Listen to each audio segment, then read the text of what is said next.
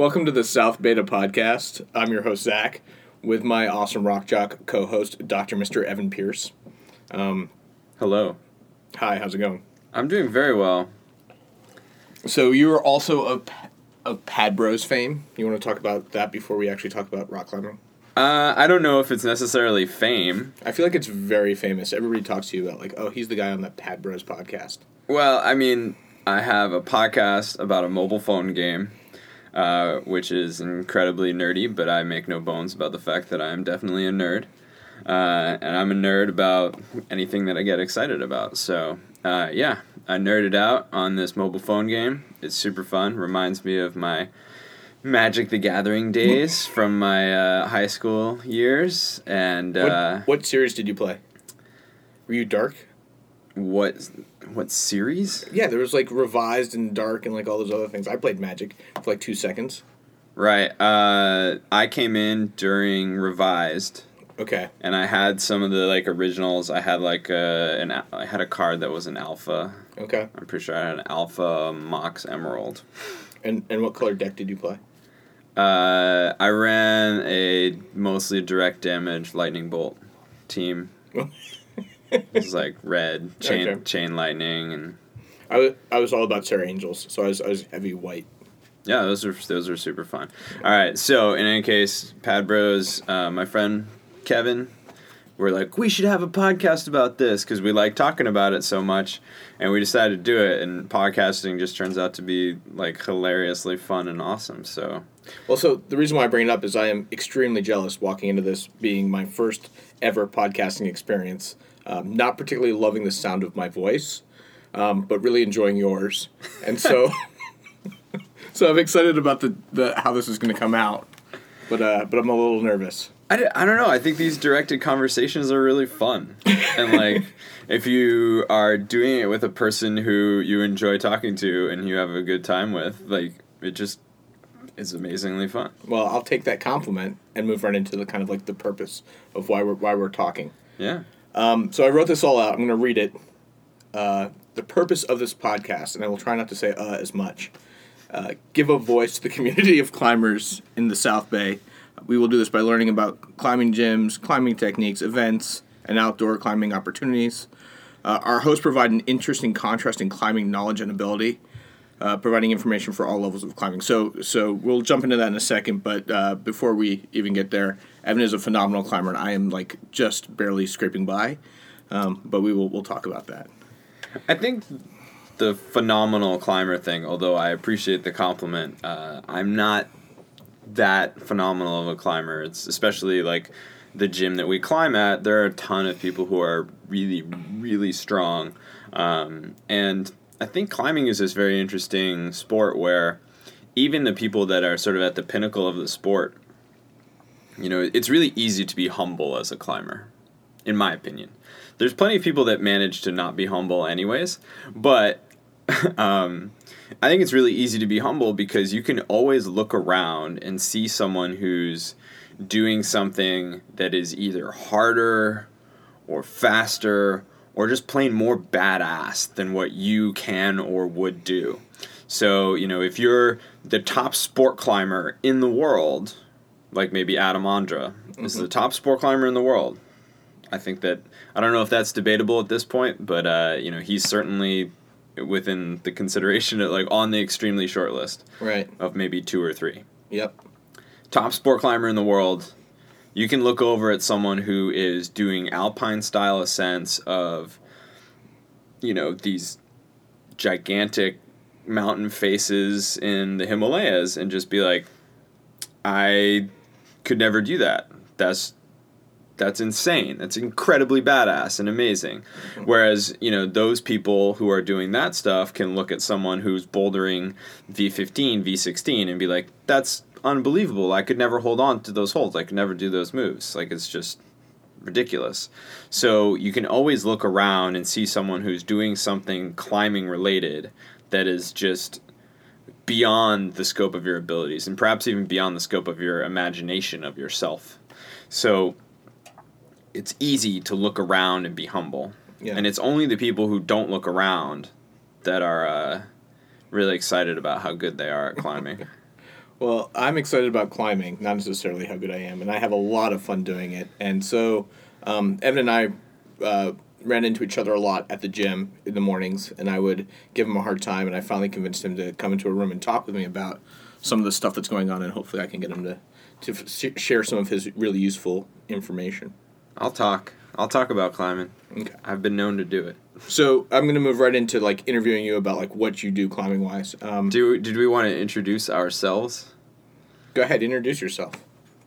I thought that's what this was. This was the speaker intros. I'm going to ask you questions, and then I'll like answer my side of that question. Okay. Are you going to ask me? I mean, I thought we were going to go into like the history of climbing for you as a person. Yeah, that's part of the questions. Okay, go. That's where we're at. All right. Jumping the gun. You're used to running the show. You're right. I am used to it. If I don't have the notes in front of me, I'm just like, where are we going? Are you doing this in the right order? I'm lost. That is quite possibly correct that I'm not doing this in the right order, but I'm trying my best. Okay, what was the question that I derailed? The first question I was going to ask is like, how long have you been climbing? Oh, I have been climbing, I think, for 12 years. I've kind of lost track. I moved out to California to go to grad school in 2001. And then after being out here for a few years, I went on my first like real backpacking trip in Yosemite and walked right past some mountains. And I looked at those mountains and went, wow, I'd really like to climb those. But I was also too chicken. Oh, yeah, I know you want your explicit rating. So I was too chicken shit to go up those mountains. I definitely want to earn that. I looked over and I was like, wow, that'd be so cool. But like I just looked at the terrain between me and the top of the mountain, and it really wasn't very far. And in looking back from my current perspective, it was super easy. But I was too afraid to do it, and I thought, hey, I got down from the trip. Trip was amazing. Get home, and I'm like, you know what? Maybe if I learned how to rock climb, then I would feel more comfortable like going to climb peaks like that, like going off trail and traversing like rocky terrain. And so that's what I did. I took a rock climbing class in, I believe, 2005. And it was really good. My instructor is currently one of my best friends, and we've done a ton of amazing stuff together, and I haven't really looked back. And I definitely go climb mountains. I was totally right. Taking the class made all the difference. Like I feel so comfortable moving on rock. Like I go climb mountains all the time, and it was a huge advantage, and I wouldn't have done almost any of the stuff that I've done, I think, without having gotten into rock climbing. But the mountains are covered in snow in California for a fair portion of the year, and at least the roads are closed, so it's hard to access them. So it's not that you can't climb mountains in winter. I've done some of those, but it is a lot more of an ordeal. Whereas in the summer, you can just drive up, park 5 miles away from your mountain, go up, climb something super fun, back to your car, go have dinner at a restaurant, whatever you want to do.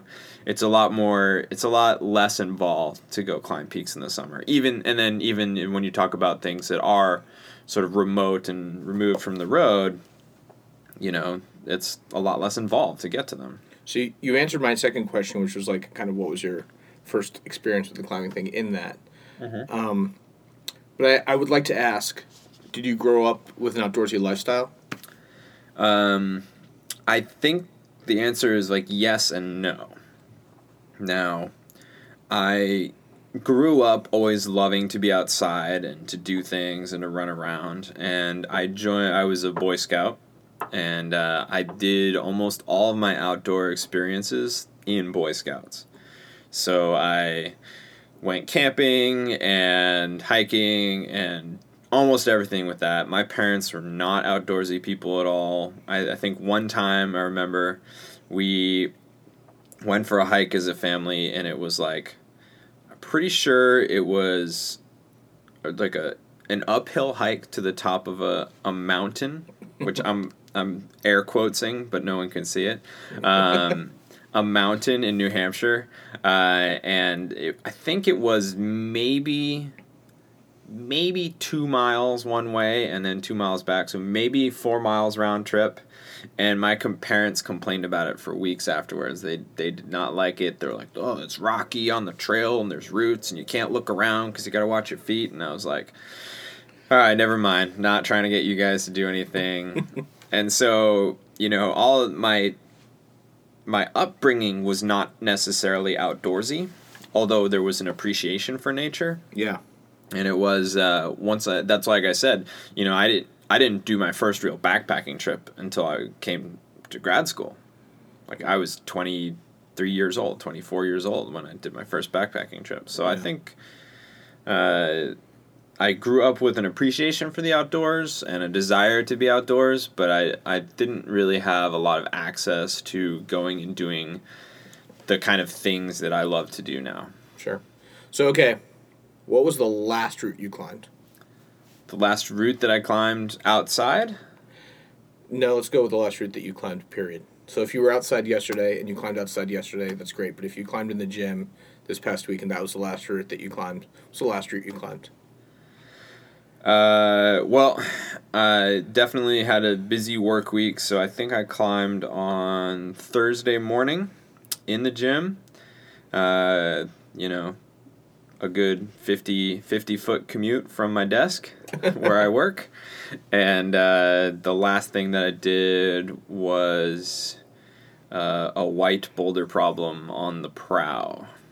Okay. What was the rating? It was a extremely soft V8. I love how you say V8 soft. I'm like, I can't do V3s. So. That's all right. I mean, it's not a matter of I enjoyed the route very much. I thought it was fun. Yeah. But it was definitely my style, except once I figured out one particular section of movement, and compared to the other 7s and 8s that are on the wall, It's very easy, relatively. I'm not saying it's easy as it's definitely a 7, but compared to the other 8s that are up right now, it's by far the easiest one. Got it. So I just want to bring up a story that I always think about whenever I think about you and climbing. There was a while there where I'm not sure Evan actually climbs. He does a lot of talking about climbing. And then there's this one day where I walked over to Evan. He was playing pad on his phone. I'm like, "Evan, you gonna play video games or you gonna climb?" And he was over in the bouldering section. He goes over to climb. He does one move. He gets starts the thing, makes an effort for one move, and he's sideways on the wall, falls over and belly flops onto the thing. Pretty sure I landed on my back, but okay. I'm pretty sure you belly flopped that climb. And that just served to reassert my purpose that I'm not sure Evan actually climbs. Now, I've heard great things. I've actually seen you climb since. You have seen me climb since. But it was still, that was my first interaction, really. I'm glad that you still have that story and that it's hilarious to you. It's imprinted in my brain forever. Yeah, why not? I fall. So I'll take my turn answering those questions, and you can either read them for me, or I can just answer them. It's your choice. I would love to know what your first climbing experience was and how long ago it was. So I've been climbing since I was 8 years old. Really? Yes, at a place called Green Mountain Rock Climbing Gym in right outside of Rutland, Vermont. What would happen is we would go skiing in the winter, and my parents would get tired from a day of skiing, and after skiing they discovered this rock gym one day, and they brought the kids into the rock gym, and it was a great way for us to just destroy our energy, just knock ourselves out, so we'd go home and sleep. And so that became a thing, that we'd go skiing all day long. My parents would get tired, and they'd just bring us to the rock gym. And we didn't know what routes were. We rainbowed the crap out of the walls. We just went up the walls and came back down and just hurt ourselves. And we made up with these crazy routes that were nuts. And I think the rock gym place liked having us. We liked being there. My favorite was always the chimney. For some reason, I had really strong legs. I just liked the chimney. But yeah, it was great. We'd tire ourselves out. And so I did that when I was 8 years old.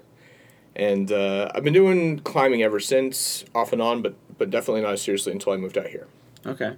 And I'm way more of a gym climber than an outdoor climber. What was your first outdoor climbing experience? So it's a little tricky. When I was really, really, really young, we lived at a place in Connecticut that had like a little cliff in the back. The name of the house was like Rockledge Landing. And it was on this little rock, so we had like this little bouldering problem up the back. That was always the craziest thing that we did. And so we would spend afternoons kind of doing that. But Looking back on it, what do you think the grade was on that? like it had to have been at most like a V0 plus. Okay. And there were crazy routes. There were like routes that was called the Medusa's Challenge that went up to the left, and there were routes that like went straight up. But we had a lot of fun back there, and our parents like were comfortable enough letting us play back there that it could not have been that dangerous. Do you think that it was actually shorter than it is in your memory?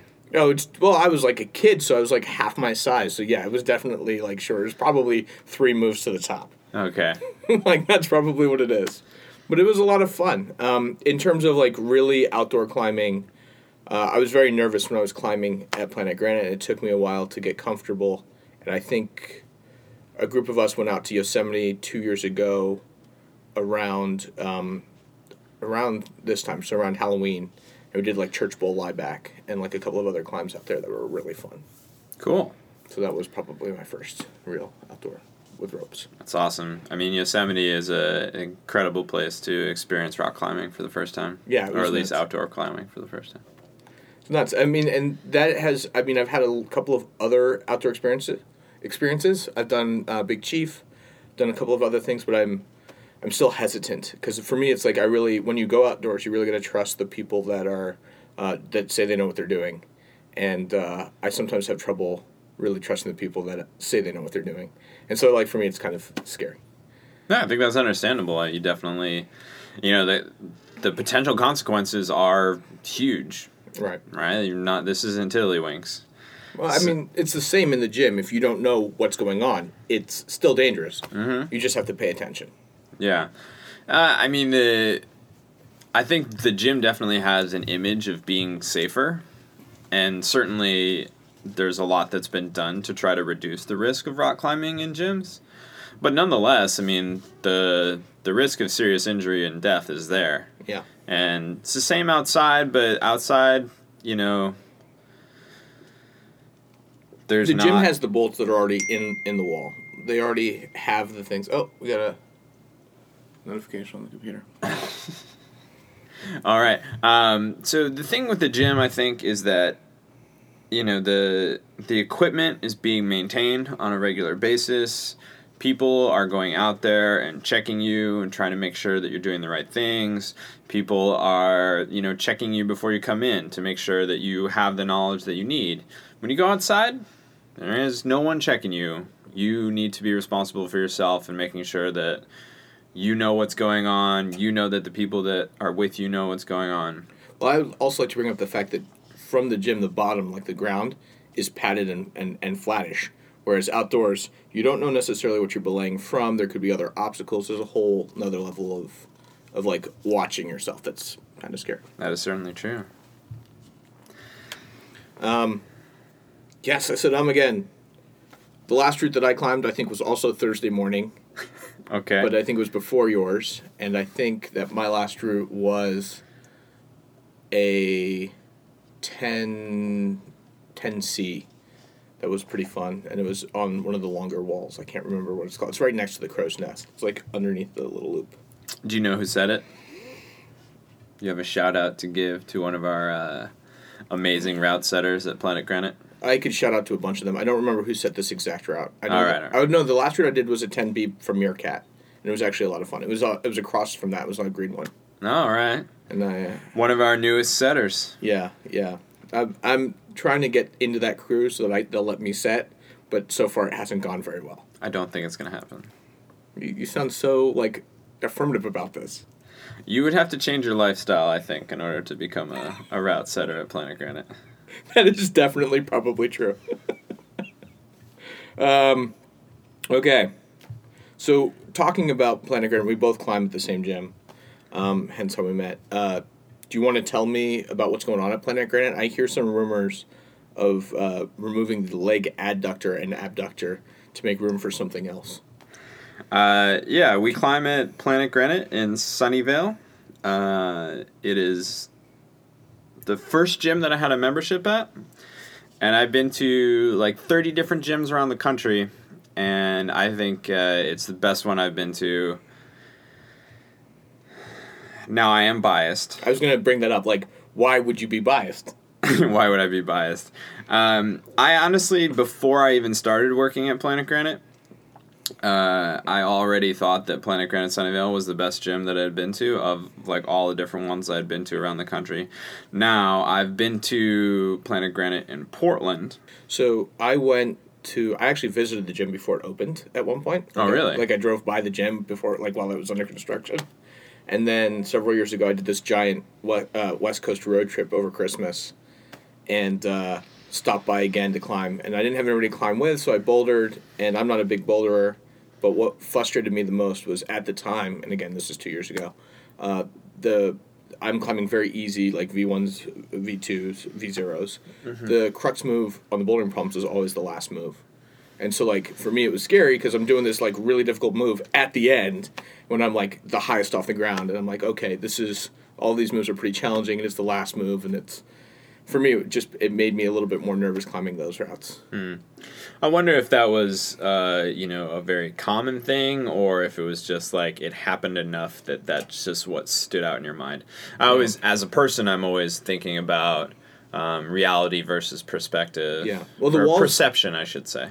The walls there are higher than the walls at PG Sunnyvale. Yeah, a little for bit. The bouldering problems. And so that was another thing on top of it. It was like the walls are higher, the last move is above, where I'm used to like letting go and coming down. And for me, it put a lot of stress on the roads. I still had a great time climbing there. I thought the walls were beautiful. I thought the facility was fantastic. Facility is amazing. They were out of locks, but I think they've solved that problem. Probably. Loaner locks or locks for sale? Like both. Oh, okay. They didn't have either. I was like, I forgot my lock. I didn't bring that bag. And they're like, oh, yeah, don't worry, just hold your stuff. You know, I got to say that one of the things I've learned working in a place that is also retail is that, like, even doing your best and knowing when you are running out of things and then ordering them on time to, like, prevent you from running out, you still run out of stuff because distributors run out of things, too. And it's just... Yeah. It's hard to stay on top of all those things at the same time. So, I would like to ask you several questions about that. The first question is, what was it like to run out of comment note cards at the gym? Did we run out? I don't know. I think what we got to is the point where you realized that there were few enough left that you shouldn't just leave comments that were facetious. Which leads me to my next question. Of the facetious comments that I did leave, were there any that stood out to you as, like, infamous? Infamously facetious? I mean, your request to our manager that he no longer respond to your comments with professionalism was excellent.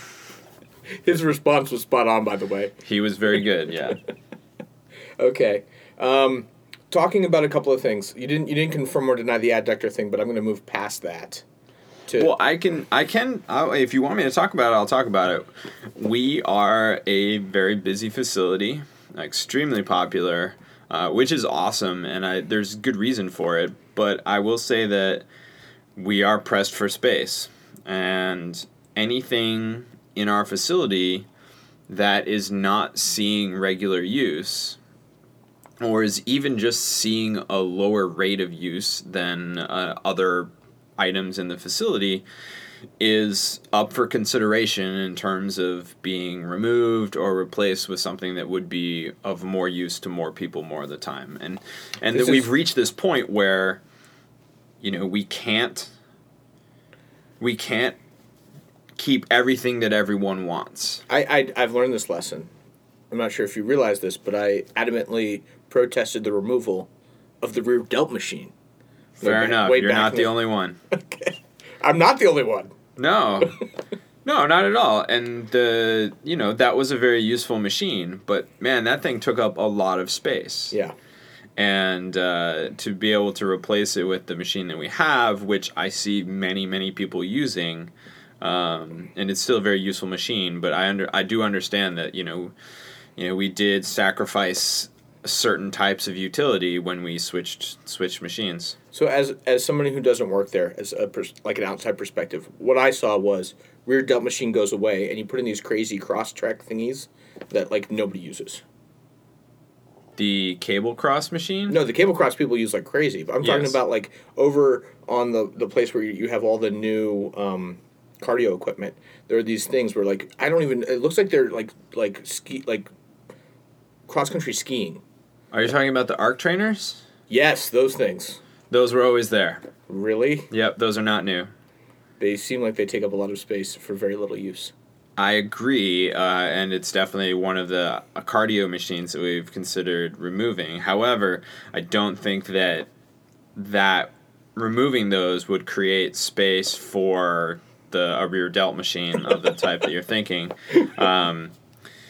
Certainly, the arc trainers see less use than our other cardio equipment, and we've definitely been discussing removing arc trainers and replacing with either more treadmills or more ellipticals. Stairmaster. The Stairmaster is used all the time in the morning. I know another one of those stair mills would be amazing. The stair mill is great. I see a ton of people training for. You're looking at it. It's not called a Stairmaster. It's just called a stair mill. Whatever it's called. It's a treadmill, but it's stairs. So yeah, it's a stair mill. It's great. It's like exactly like hiking. Like it's exactly what you want to train people to do. I know, and I've seen a number of people training for some big excursions using that. Yeah. I know that I talked to somebody who was going to do some Everest climbing? No, not Everest, but he was going to be doing a bunch of remote stuff in the Alaska range. Mm-hmm. And so, I mean, it's pretty intense stuff, like out on the... So I don't expect you to commit to any of this. I'm just throwing out my opinions. Okay. That's all I'm saying. And well, I absolutely cannot commit to any of that. Well, so that's all I want to get. Okay. The other thing I want to talk about is there's this event that I see with Peter Croft coming up. Now, I don't know too much about Peter Croft, and I'm sure I should have done more homework for this question. But can you tell me a little bit about the event and what's going on? Absolutely. The month of October, Planet Granite will be matching funds up to $20,000 in donations to the American Safe Climbing Association. Mm-hmm. American Safe Climbing Association is a nonprofit organization that goes out and tries to replace old fixed gear at crags. So bolts that are placed in the wall, both for sport climbing protection, areas where it's face climbing and there's no traditional protection, and anchors. Mm-hmm. So they're doing tons of work all over the U.S., replacing tons and tons of bolts, and it's amazing. They're taking out these bolts that are, on routes placed in the 80s, or 70s and 80s, where these things are 30, 40 years mm-hmm. old, and they're putting in fresh new stainless steel bolts. And like when you look at photos of the kind of bolts that were put in the wall, where the bolts are, the length of less than half the length of my pinky, mm-hmm. right? That's the bolt that you're hanging from, that you're gonna fall on, and it's this little rusted nail looking thing. And then they put in these like big thick what are they? They're quarter inch diameter. Okay. And then they're like an inch and a half, 2 inches long. Yeah. Put those bolts in, in a place where there's already a bolt. Yeah. They're not going out and retro bolting routes. They're not putting in new stuff. They're going out and trying to make the climbs that exist safer. They want to replace old, rusted, not unsafe hardware. Can I ask you a question about that? As a bigger guy, I often have concerns about the bolt being able to hold my weight, which is, I know, kind of crazy, especially if they're the new bolts. But is there a way to know if they're the new bolts or the old bolts? You can see a substantial difference. The ASCA's website will list locations that they've been replacing bolts. Okay.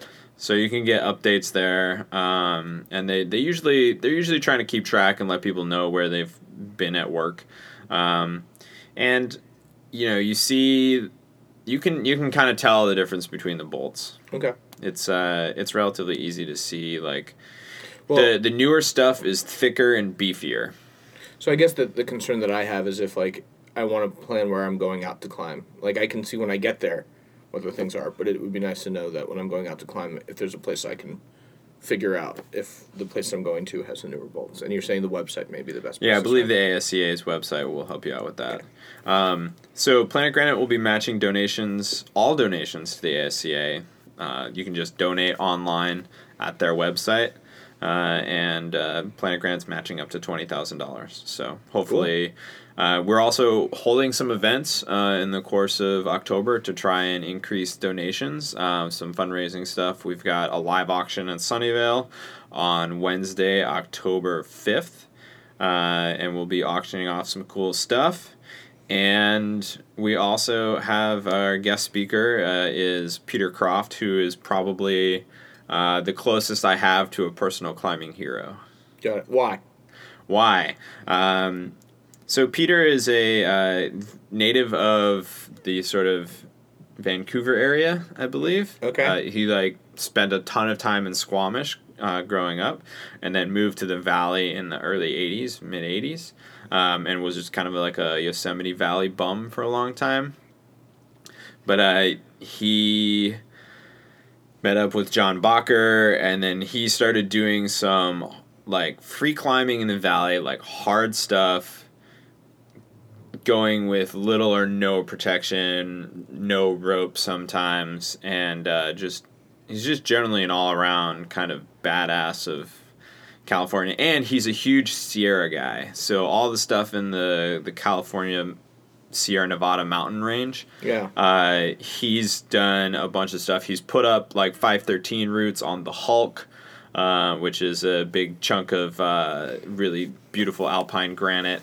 And he was the first person to do the Evolution Traverse in a day. He's got a book out. It's called The Good, the Great, and the Awesome. These guys been all over the mountain range, done a ton of stuff.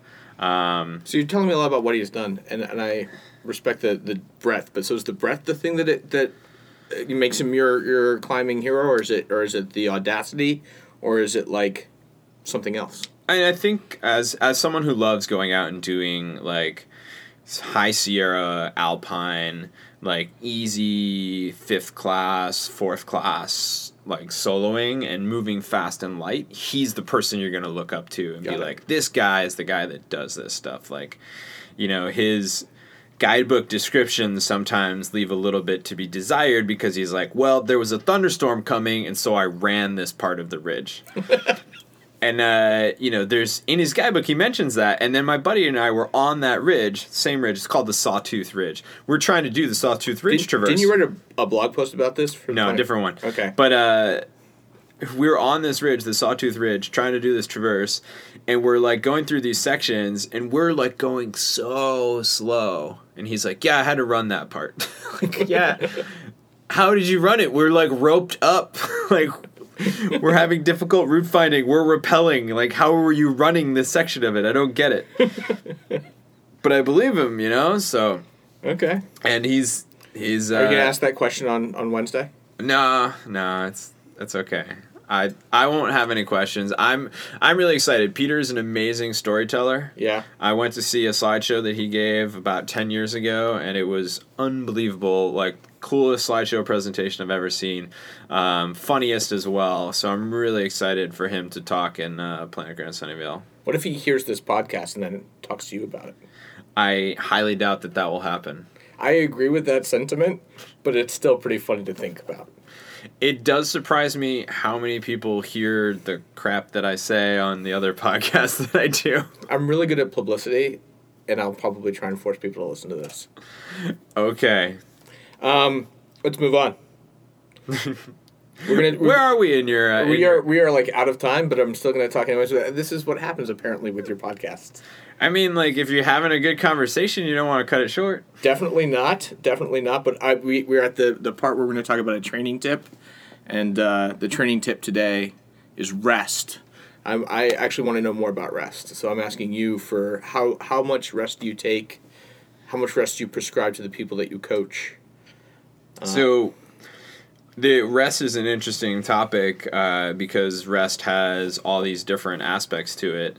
There's rest in terms of planning your weekly climbing schedule. Do I climb 3 days on and take 4 days off? Do I climb 2 days on, take 2 days off, climb 1 day, 2 days, whatever?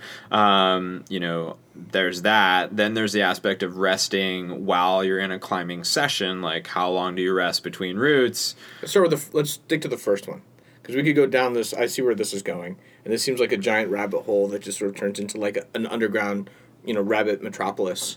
And I feel like we would do better, sir, to stay on the surface of this iceberg. Okay.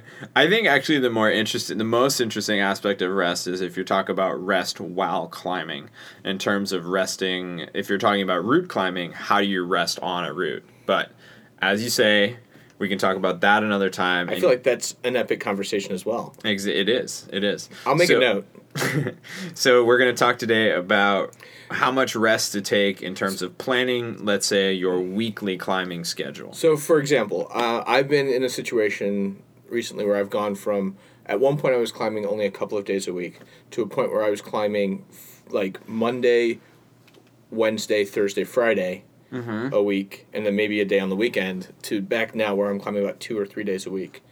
And, the 2 or 3 days a week I think is slightly more enjoyable. But I'm not seeing the growth and difficulty that I was getting when I was climbing, 4 days a week.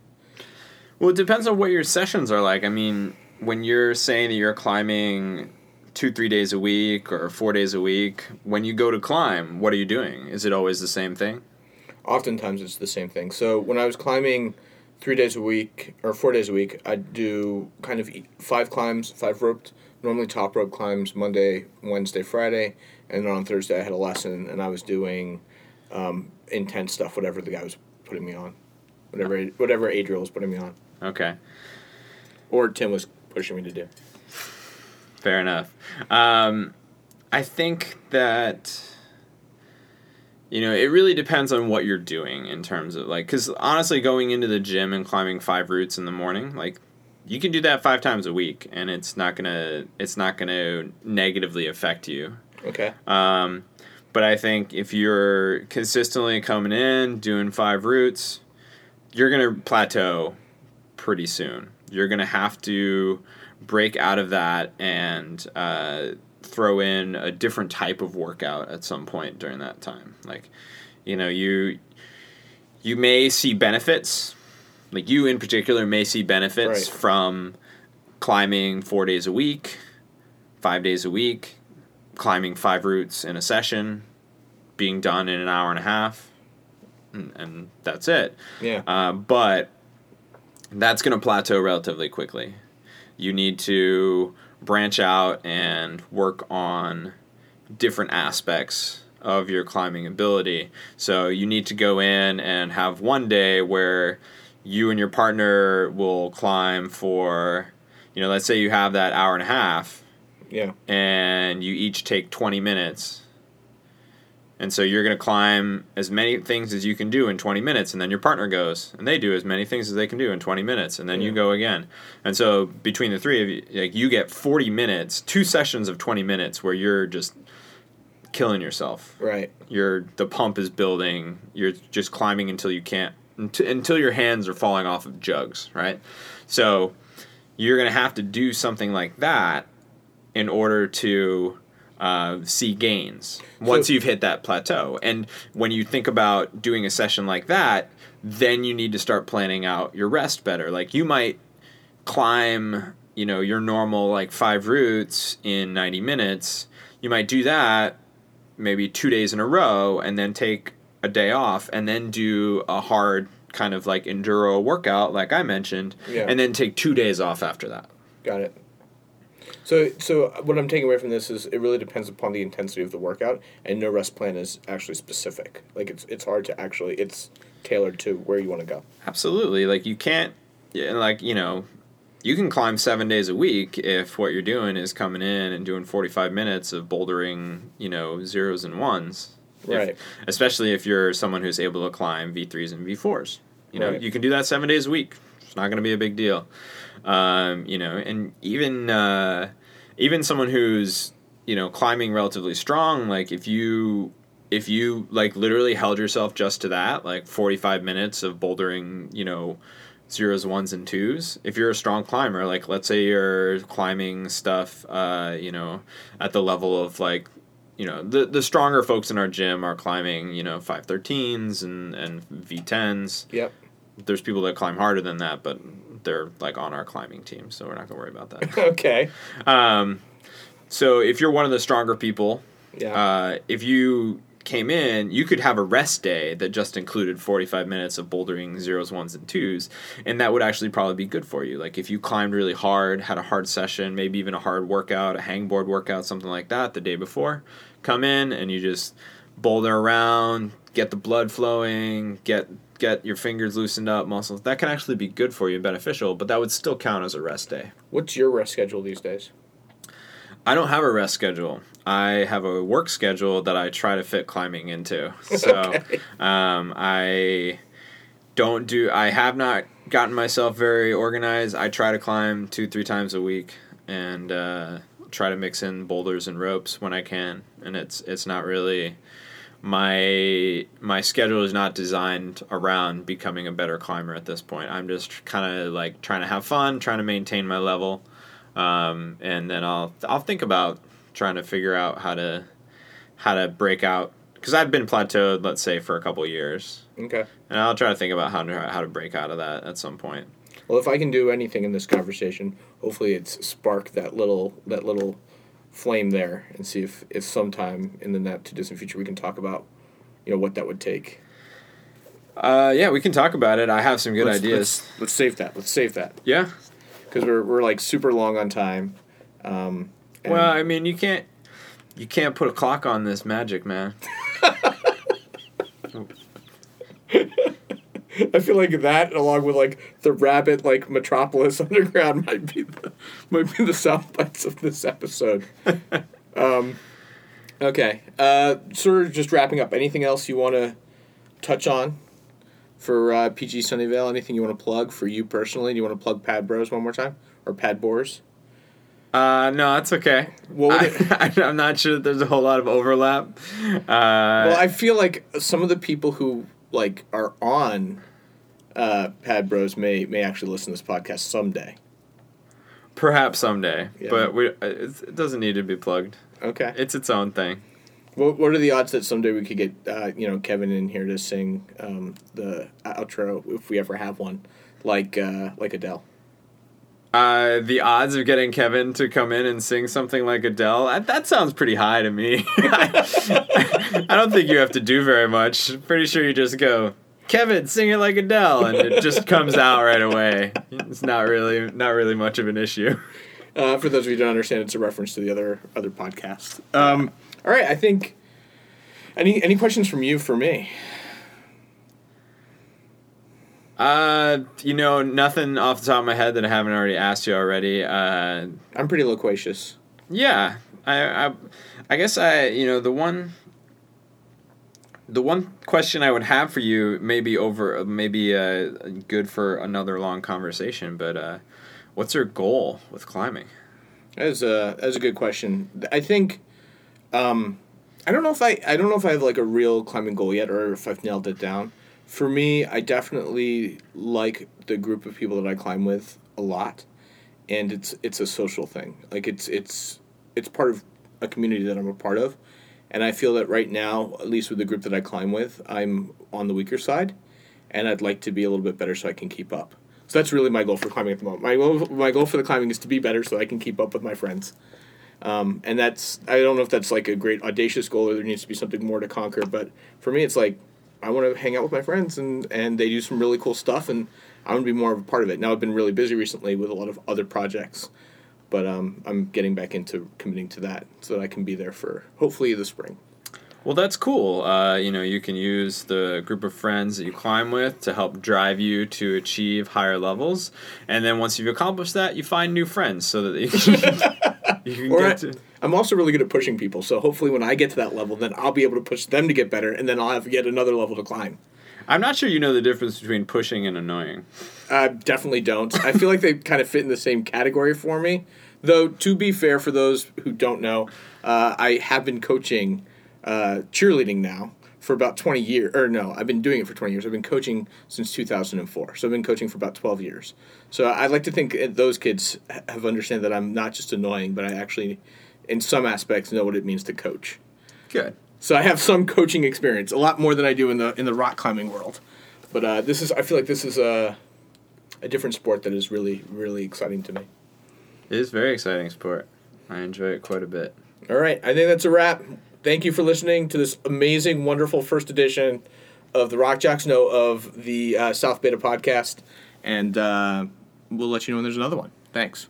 The South Beta Podcast, 425 pounds of rock climbing power. Rock Jocks. Rock Jocks for life. All right.